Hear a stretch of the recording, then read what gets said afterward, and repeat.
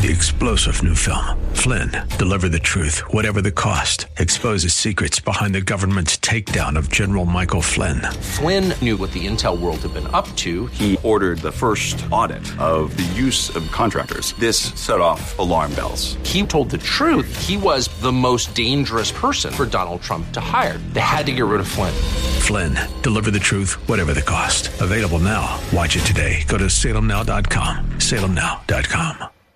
And now back to Lifeline with Craig Roberts. Back to our conversation. Pastor Alistair Begg on the program tonight. More information on the web about the broadcast and ministry at truthforlife.org. That's truthforlife.org. The broadcast weekday mornings at 7:30 right here on KFAX. You know, we hear these days, Alistair, churches that have huge crowds and folks that will get up in the platforms, on the pulpit rather, and will share platitudes and nice stories and things of this sort. It seems, though, that on an ever-increasing basis, preaching about the blood of Christ, the atonement, preaching about the need to count the cost of what it truly means to be a disciple of Jesus Christ is something that seems to be glaringly absent. Well, yes, I think it's always dangerous to generalize, and I know you understand that too. I think we've gone through a real period of time in which, that idea of the way to make sure that we don't offend anybody is to dilute things to the point of pretty well tastelessness. And, when the old Scottish theologian spoke to the Yale Divinity students, James Stewart, in 1952, he warned them, 52, which is 61 years ago, about what he referred to as a theologically vague and harmlessly accommodating kind of Christianity, which he said was absolutely useless. And, I think we're seeing the evidences of that now. And one of the encouraging things for me as somebody who's now moved into, my 60s, is to see how many young men, though, are coming through in various places in the country and who have really fastened on to the idea that if we're going to take seriously what it means that Jesus is Lord, then we have no right to tamper with or to dilute or to try and redefine the claims of Jesus, but we must just state them as they are. And, of course, to fail to do so really sort of strips the gospel of its life-changing power, doesn't it? Well, of course it does. In first century Corinth, Paul knew that, if he gave the people what they wanted to receive, whether it was the Jew or the Greek, then they would receive him with open arms. But the one thing that they were unprepared for is, the message of Jesus Christ and him crucified.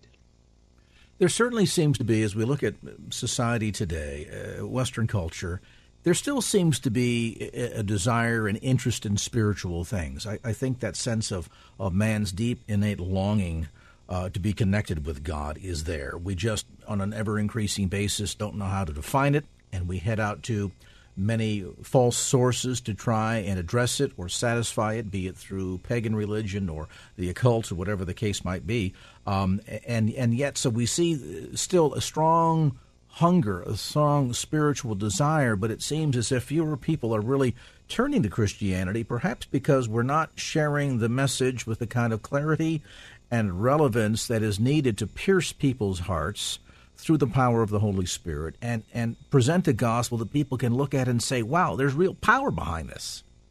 Yeah, I think that's really helpful, Craig. We have an Australian friend who visits here, every few years, and I remember the last time he was here, he made a comment concerning sort of American Christianity, and of course we want to be as guarded with Australians as we should be with Scotsmen. But he said that he sensed a tone in American Christianity which was a tone of admonition rather than a tone of mission.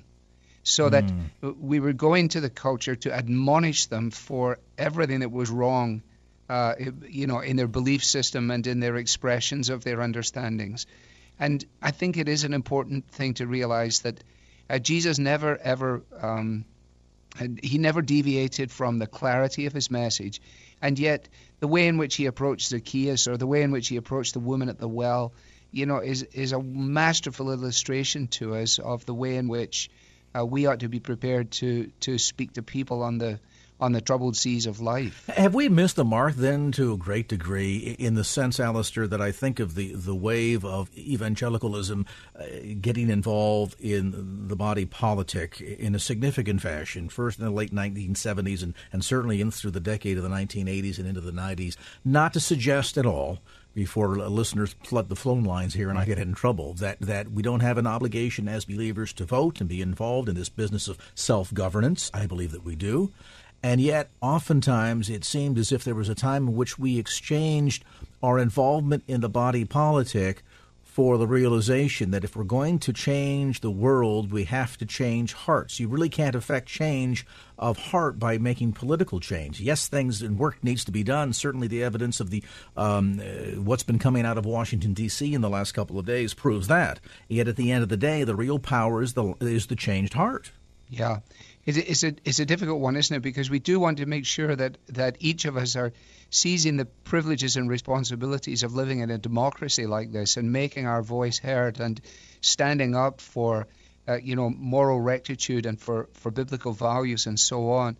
But, I think it's probably too soon to make these determinations, and I'm also fearful of overstepping my bounds here. But if you think back to well, I've been here 3 decades, so I get here right around the time I think that the moral majority and that whole movement is coming to the fore and doing what it's done, and it's gone all the way around. But I think we have to say that actually it really hasn't achieved its objectives. It's been unable to do this. I mean, we're talking now. The day after the Supreme Court, passes down what is it certainly couldn't be anything other than a testimony to immorality and to the very reverse of the things that were angled for and labored for. And I actually am quite excited about it, though, Craig. I'm not despondent. I'm not wringing my hands. I think that there are certain things that are bad for our country that may well prove to be good for the church. If we recognize that, as we must, that God is sovereign over these things, that he is the one who sets people up and he is the one who brings them down. He doesn't do that in a vacuum, and therefore our voice must be heard. But we have to recognize too that our view of the world is a much larger, vaster conception of what is going on. We're actually affirming the fact that Jesus Christ is not only a resurrected Savior, but he is an ascended King, that he rules over the cosmos, and that the providence of God is such that nothing happens except through him and by his will. That's basic biblical Christianity, which of course challenges a worldview that is deistic or pantheistic, which of course is, both perspectives are prevalent in our contemporary society. So that really takes us back then to the centrality of his lordship, and maybe time, as you point out, for some introspection of the church. As much as it's easy to become dismayed by these events, morally, politically, even economically, that's been occurring in our country and in sort of the micro and globally in the macro, to understand that for the church, focusing back on teaching and prayer and giving ourselves to evangelism and to worship and giving to the poor and certainly discipleship, if we can get back to those key things, then I think God can indeed have us in the position where he can better use us to influence culture and society around us. Yeah, I mean, if you think about, for example, an era like, the 18th century awakening with Whitefield, yes, you always have strong preaching. Dwight L. Moody, apparently didn't have very many sermons, but nobody misunderstood him when he spoke. And he combined, as did Spurgeon in Victorian England, a real commitment to the good news, the proclamation of the good news, combined with expressions of good deeds, so that both of them were engaged in the social dimension of their immediate environment, whether it was in Chicago or in London. Both of them were involved with orphanages. And yet they did not for a moment confuse the necessity of people turning to Christ in repentance and faith with the good and necessary outflow of Christian living that cares for those who are least and last and left out. If there could be one singular message that is central to your heartbeat, the one message that you'd like to get across to every man and woman who has named Jesus as Lord and Savior, what would that be? Wow. Oh, well, I think if I just apply it to myself, I mean, I think to fully understand that, when Paul says one day at the name of Jesus, every knee will bow and every tongue confess that Jesus Christ is Lord, to understand that he's not talking there about that being an expression of devotion. He's talking about being an expression of his identity. That what he's saying there is that this Jesus, as the apostles did post-Pentecost, this Jesus whom you crucified, God has made him both Lord and King. And therefore, I have no freedom to believe anything other than what he teaches me. And what he teaches me is left for me in the Scriptures.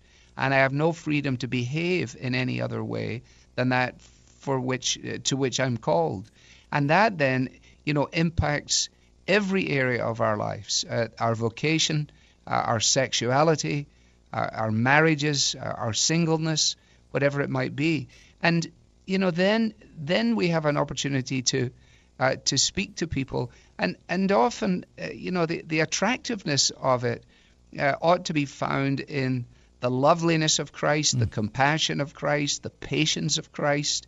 And I think so often, if you take, for example, and sometimes the media has branded us in this way, and a few crazy people have led to it, but I think we do have to face the fact that we often come across as a rather disgruntled and angry bunch of people, as opposed to a people who say that they have been born again to a living hope by the resurrection of Jesus from the dead.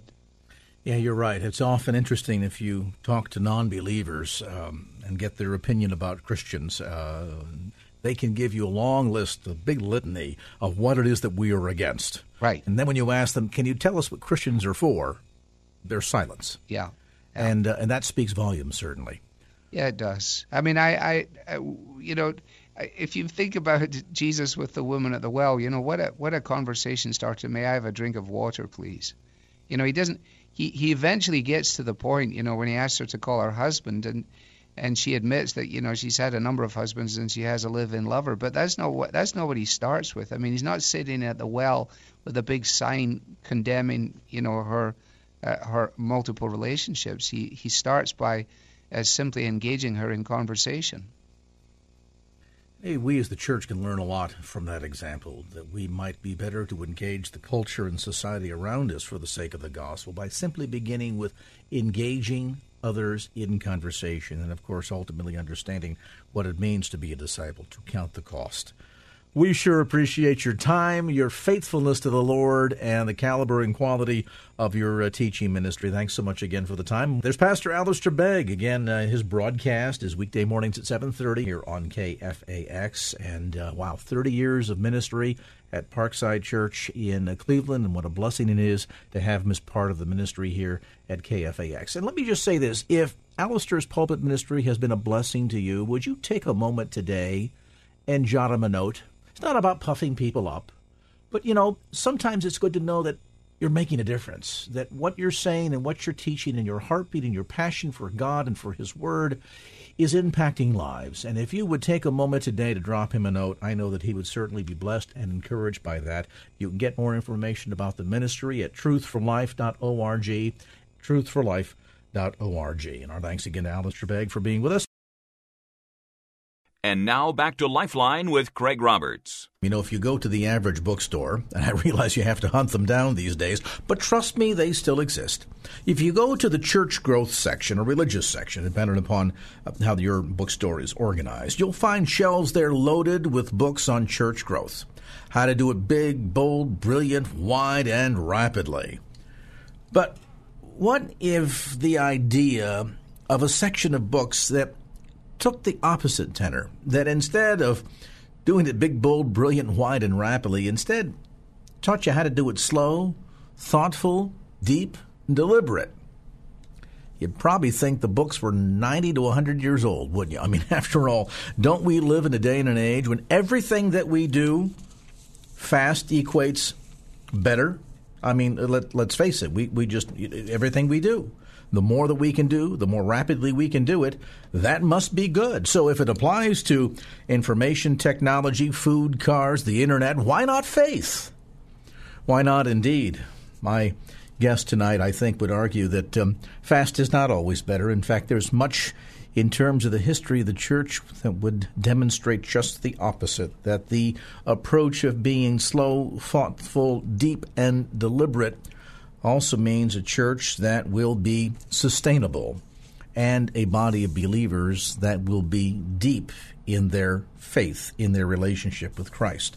Christopher Smith is the editor of the Englewood Review of Books and member of the Englewood Christian Church community outside of Indianapolis, co-author of a new book called Slow Church, Cultivating Community in the Patient Way of Jesus. And Chris, great to have you on the program. Thanks, Craig. It's good to be with you. I'm trying to think the pitch to your publisher on this. There's got to have been either a stack of rejections or a few people that thought, clearly this guy has either lost his mind or needs to have a serious talk with somebody, some church growth expert, because we know in 2014, fast is just the only way to do it. Right, yep. Actually, we were pretty fortunate. We found an editor that liked the idea from the very outset, and he basically coached us through the whole process. So we were very fortunate to find an editor who thinks outside the box. That thinking outside of the box, as much as it might seem to be in terms of the way most of people that are involved in the church growth movement or have a heartbeat for all of this, is in fact not all that outside of the box, is it? In fact, I think there's a lot of evidence to demonstrate historically that for the bulk of the history of the church, that thoughtful, slow, deep, deliberate approach is exactly what got the church from the time of Christ to where we're at today. Oh yeah, absolutely. There's a long history of patient persistence in the Christian community. But it tends to be, like you said, kind of more underground, not the mainstream of church history. This movement that we've seen, that seems as if, I don't know, it's like franchising the kingdom of God like it were a McDonald's, you know. Sure, absolutely. Let's put them up as quickly as we possibly can. I mean, nobody, and I'm not picking on McDonald's, but any fast food restaurant, no serious, thoughtful person who really is a foodie thinks of these locations as a spot for fine dining. We're going to walk away with a culinary experience. We know what they are for what they are. You want it fast, quick, that's what you do. That you know that it's not going to be the kind of experience culinistically that you'll be thinking out above or sharing with others for years to come. Seemingly just the opposite of what we want out of church, that we do want it to be something that is going to be deep and meaningful and hopefully profound and sustaining. And yet I'm wondering wherein lies then this creep toward doing it fast, equating better within the church?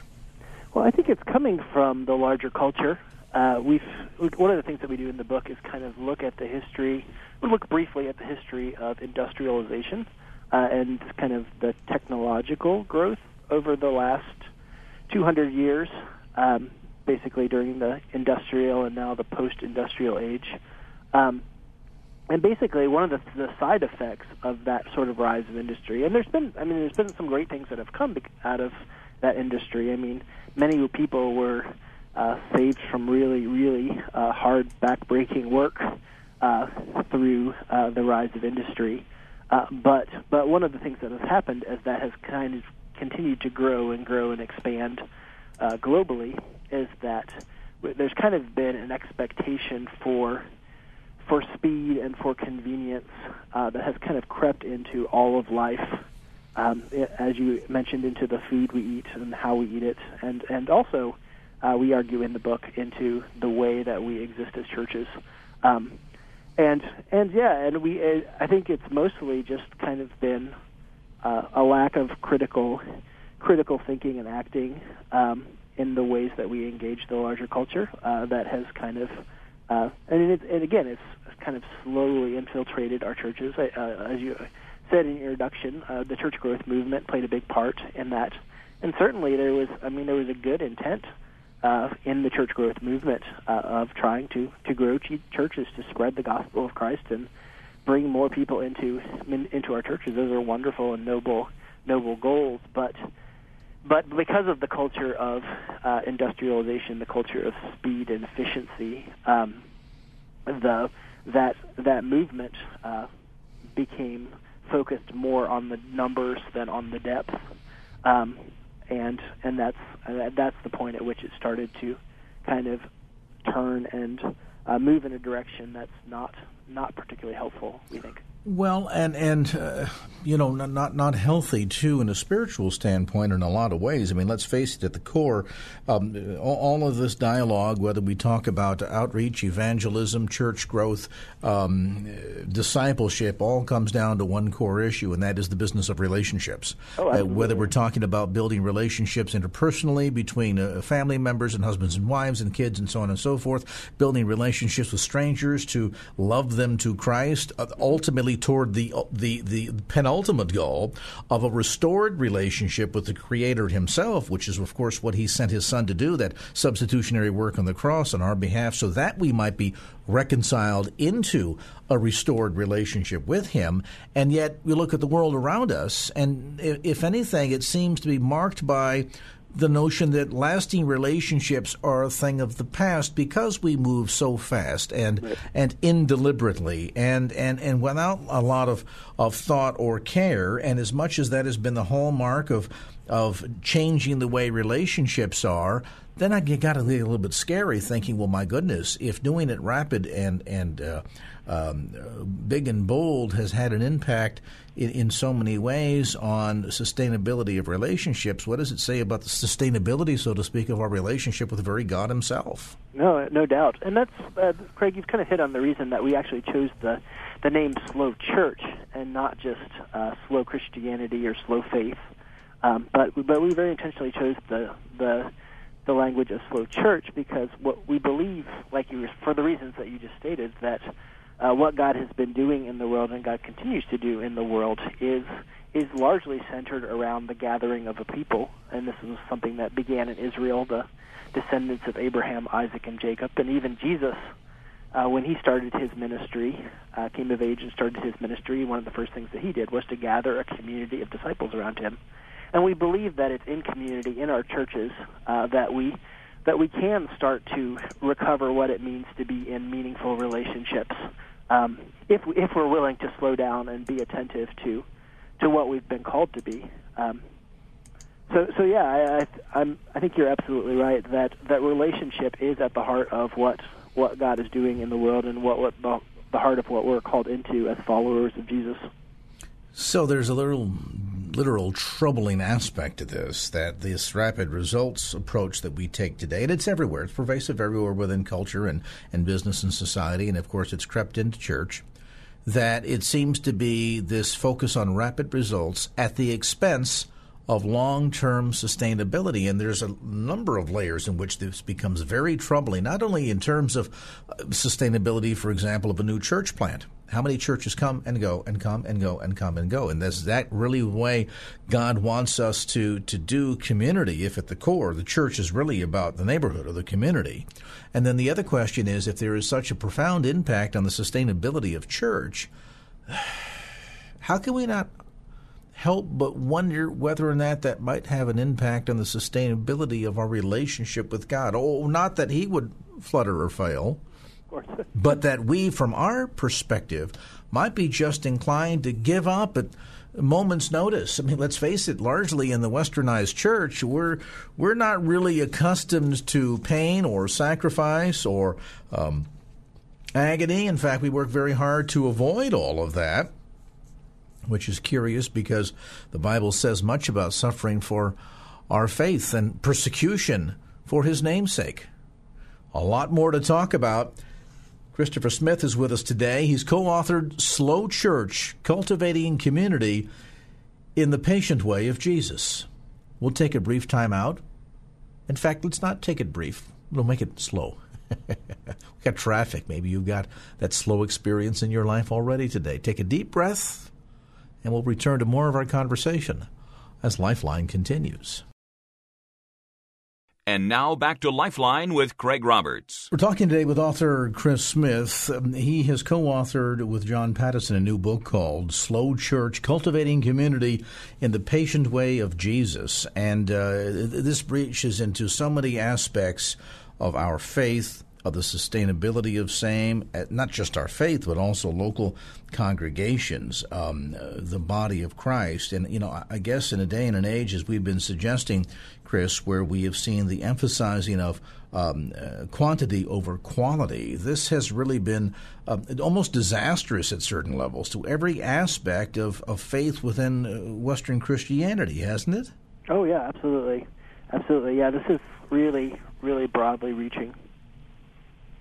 And honestly, it's part of the reason that, one of the things that we kind of have experienced ourselves and have seen elsewhere is simply that we tend to compartmentalize our faith, that our faith has become more and more not pertinent to the rest of our life. What we do on Sunday is kind of a separate thing from what goes on in our home or at our office place, whatever that may be, and we don't think that that's what we have been called into. We think that God is reconciling all things in Christ, and that the wisdom of the gospel is pertinent to our family life, to our work life, and then part of the problem is that we've kind of fragmented home from work, from church, from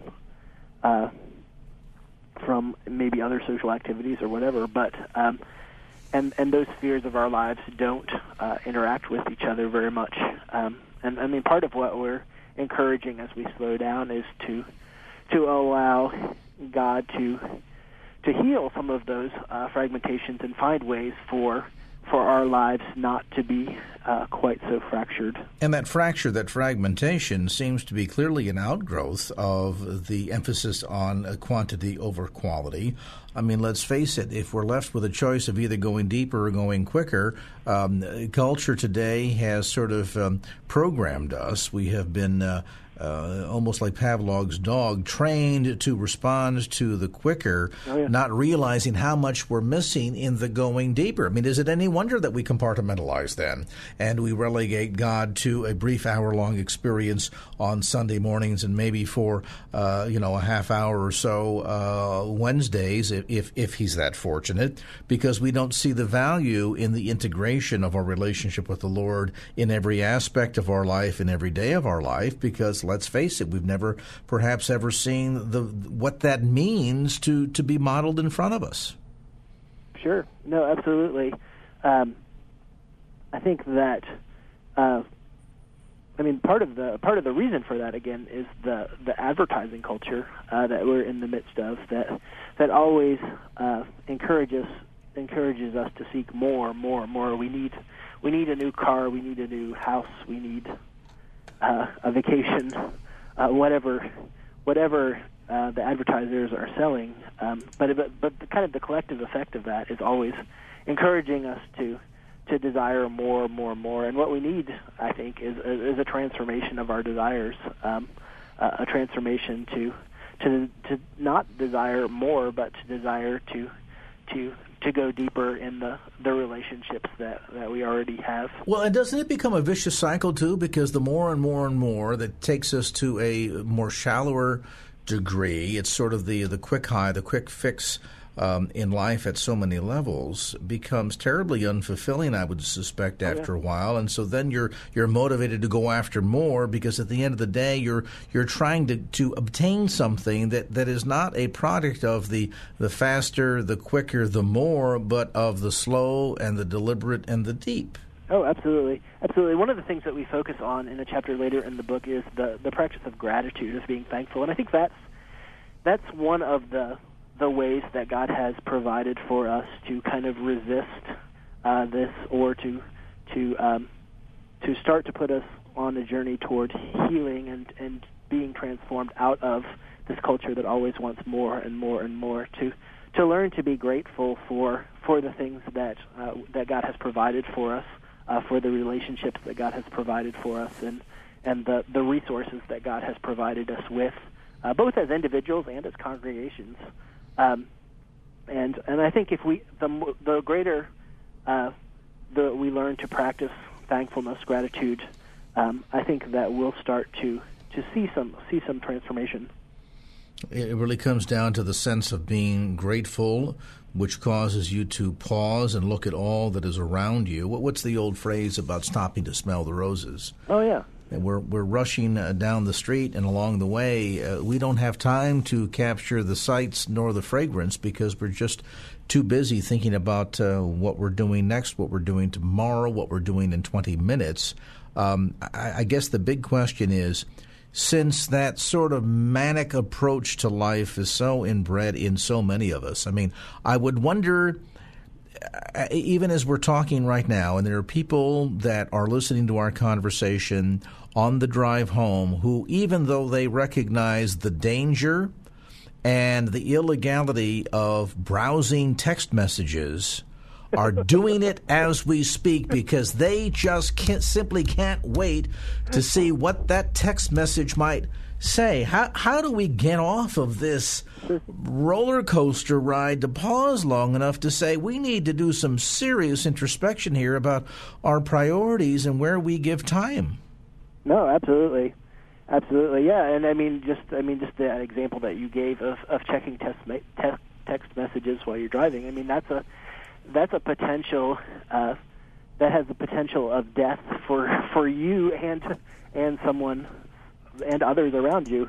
And it's interesting that the Bible, I mean, kind of talks about the connection between the way of sin and death, and I think that's, I mean, part of the consequences of living too fast is ultimately death.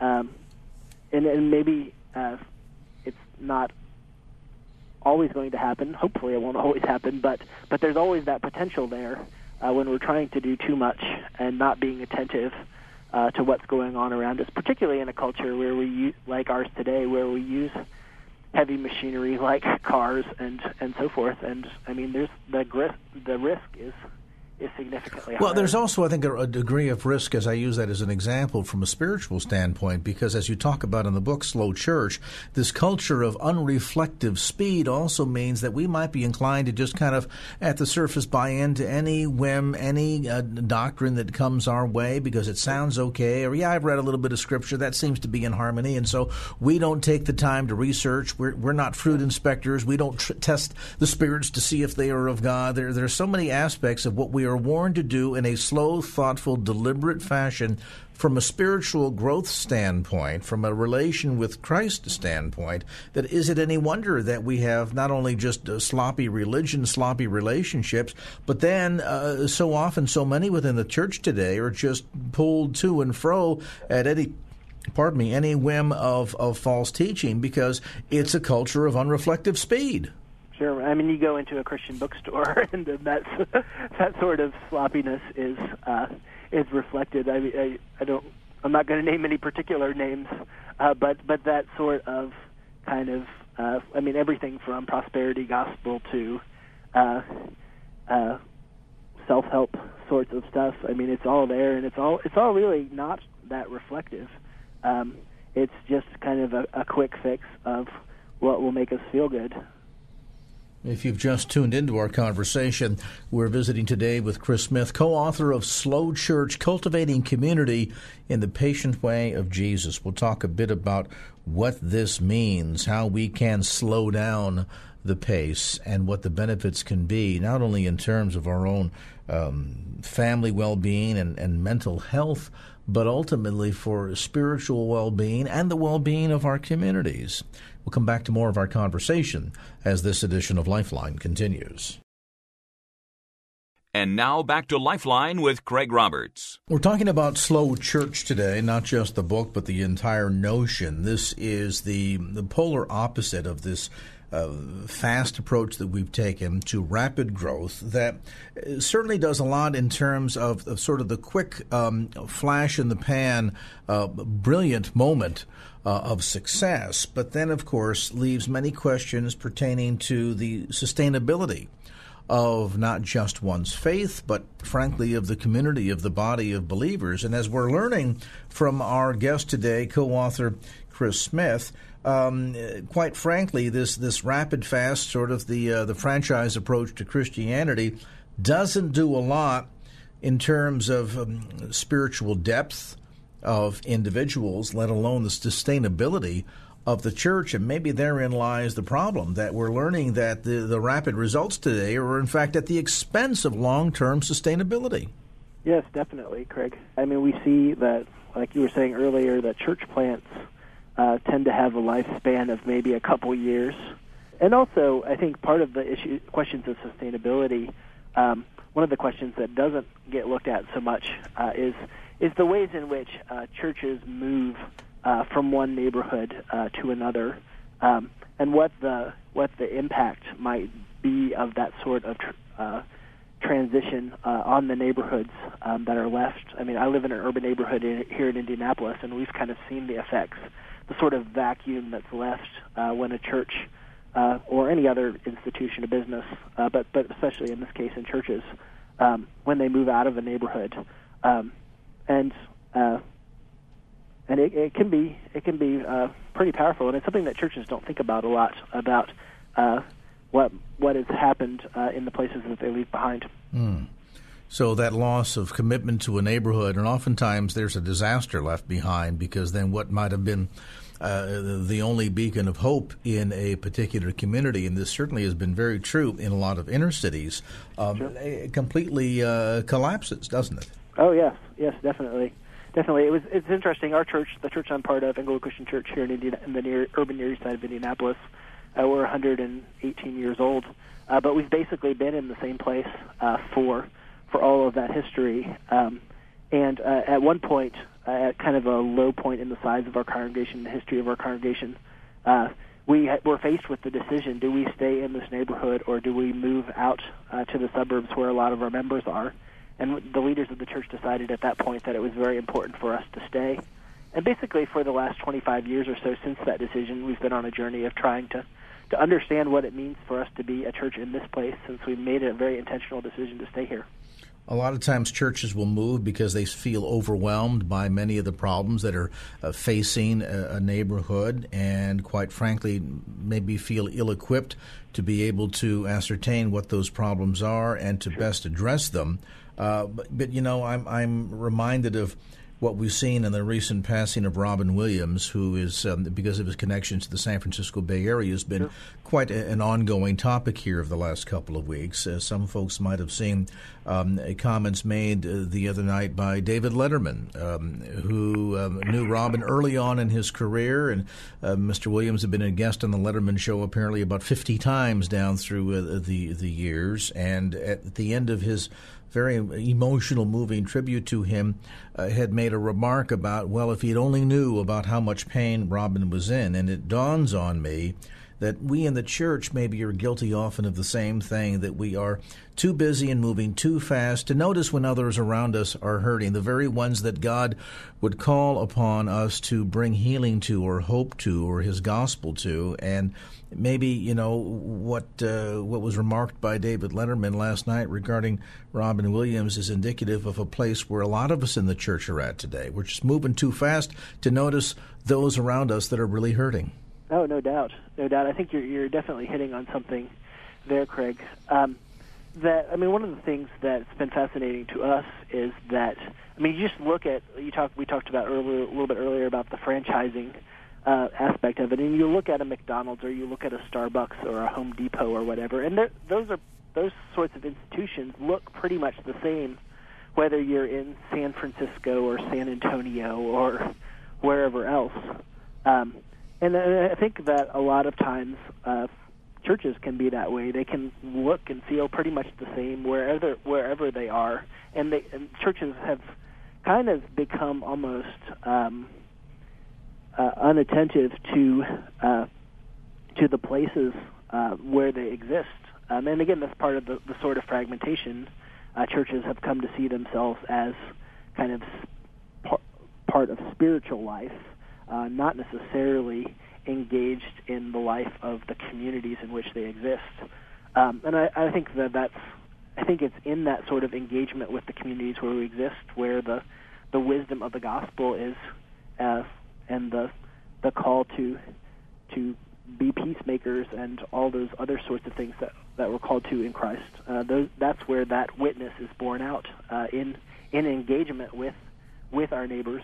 So I think you're absolutely right that there are many ways that we've become unaware of the pain and suffering around us. And, even closer to home, I mean, again, that rush means that there's a risk of well-being to family and our own mental health, our own spiritual well-being, because we're not taking the time to go deep enough because we're just not programmed that way. Oh, yeah, sure, absolutely. I mean, I think that I don't want to overstep here, but it's interesting to me that there's a correlation between our continuing to move faster and faster and the rise in mental illness, for instance. I mean, I'm not saying necessarily that they're connected, but it's interesting that they seem to follow very similar curves. Is a lot of this also tied into not just a desire to do things faster and more instantaneous, but also coupled with this indicative of a lack of maturity that is maybe as a watchword, tremendously impatient, and a culture where on an increasing basis we wish to avoid not only work but any pain. I mean, it used to be, a good hard day's worth of labor where you came home with tired muscles and completely beat. That was, you had a sense of satisfaction and reward about that. And today it's almost as if that is shunned. And so if we're not willing to exercise our physical muscles and experience a little bit of stretching pain in the experience, I wonder if that's indicative of the same thing when it comes to being willing to exercise our spiritual muscles, that we're afraid of avoiding pain in any aspect of life. Oh, yeah, absolutely. I think that's one of the things that we talk about in the book, that, I mean, the way of Jesus is the way of compassion. I mean, just the incarnation itself of Jesus coming to earth was an act of compassion. Jesus entered into all the pain and suffering, and the joys, of course, too, but the pain and suffering of the human experience. And that's what we're called to do with one another in our church congregations and with our neighbors. And I think that what we're seeing, I talked a little bit before about kind of the history of industrialization and how we've become more and more impatient and have greater and greater expectations for speed. But one of the other effects of it is, like you were saying, that it conditions us to want to avoid work and suffering. We look at the rise of in the mid-20th century, the rise of the quote-unquote labor-saving device. And that's not necessarily a bad thing. I'm not saying that we should not use any sort of electrical gadget or whatever. But we do need to be aware of what the cost of that is, and if we're saving labor, to what end are we saving labor? And the effect of that, I believe, is exactly what you were describing, that we are having greater and greater difficulty entering into the pains and sufferings of others because we've been conditioned to avoid pain and suffering at all costs. And, of course, the irony is that pain and suffering also translates into notions of persecution. And, somehow the notion that we as the church in America are uniquely given a pass on the idea of pain and suffering or persecution, when the Scripture, of course, doesn't say that at all. And there is a dynamic that speaks quite heavily to that lack of being willing to suffer for His name's sake, as Scripture calls us to, indicative, too, of this notion of kind of being the church that's, what's the old saying, 10 miles wide and an inch deep? Right. No, absolutely. Absolutely. I mean, again, I don't think that we should necessarily seek out persecution, but I mean, I think that there are ways that our desires for comfort kind of compromises our willingness to speak the truth in difficult situations, whether that's in the public square or in our congregations. And I think that has ramifications. Our conversation today with Chris Smith. He is co-author of a new book called Slow Church, Cultivating Community in the Patient Way of Jesus. If you are someone who is a student of everything that is fast and rapid, and you wish to overemphasize quantity over quality, this is probably not a book for you. If, on the other hand, you're somebody who would rather not go quicker in your relationship with God but go deeper, then this indeed can be a book that can be a tremendous eye-opener, not only for your own relationship with Christ, but at the family level and at the community level. The book again, Slow Church, Cultivating Community in the Patient Way of Jesus, newly published by InterVarsity Press. You'll find it at bookstores around the Bay Area, not in the Rapid Church Growth section, though, I might add. And, of course, on Amazon.com. And our thanks to co-author Chris Smith for being with us on this edition of Lifeline. Opinions expressed in the preceding program do not necessarily represent the views of the ownership, staff, or management of KFAX. Copyright Salem Media Group, all rights reserved. 3-star General Michael J. Flynn, head of the Pentagon Intelligence Agency, knew all the government's dirty secrets. He was one of the most respected generals in the military. Flynn knew what the intel world had been up to. He understood its funding. He ordered the first audit of the use of contractors. This set off alarm bells. The explosive new documentary, Flynn, Deliver the Truth, Whatever the Cost, uncovers the facts behind this scandal. Flynn told the truth. He was the most dangerous person for Donald Trump to hire. I find out the worst enemy that I'm going to face in my life is right here in America. They took my assessment and they wanted me to change it. And I was like, I'm not changing it. They had to get rid of Flynn. With in-depth interviews, archival footage, and never-before-seen personal records of the man behind the headlines. I just felt like I was drowning. Flynn, Deliver the Truth, Whatever the Cost. Available now. Watch it today. Go to salemnow.com. salemnow.com.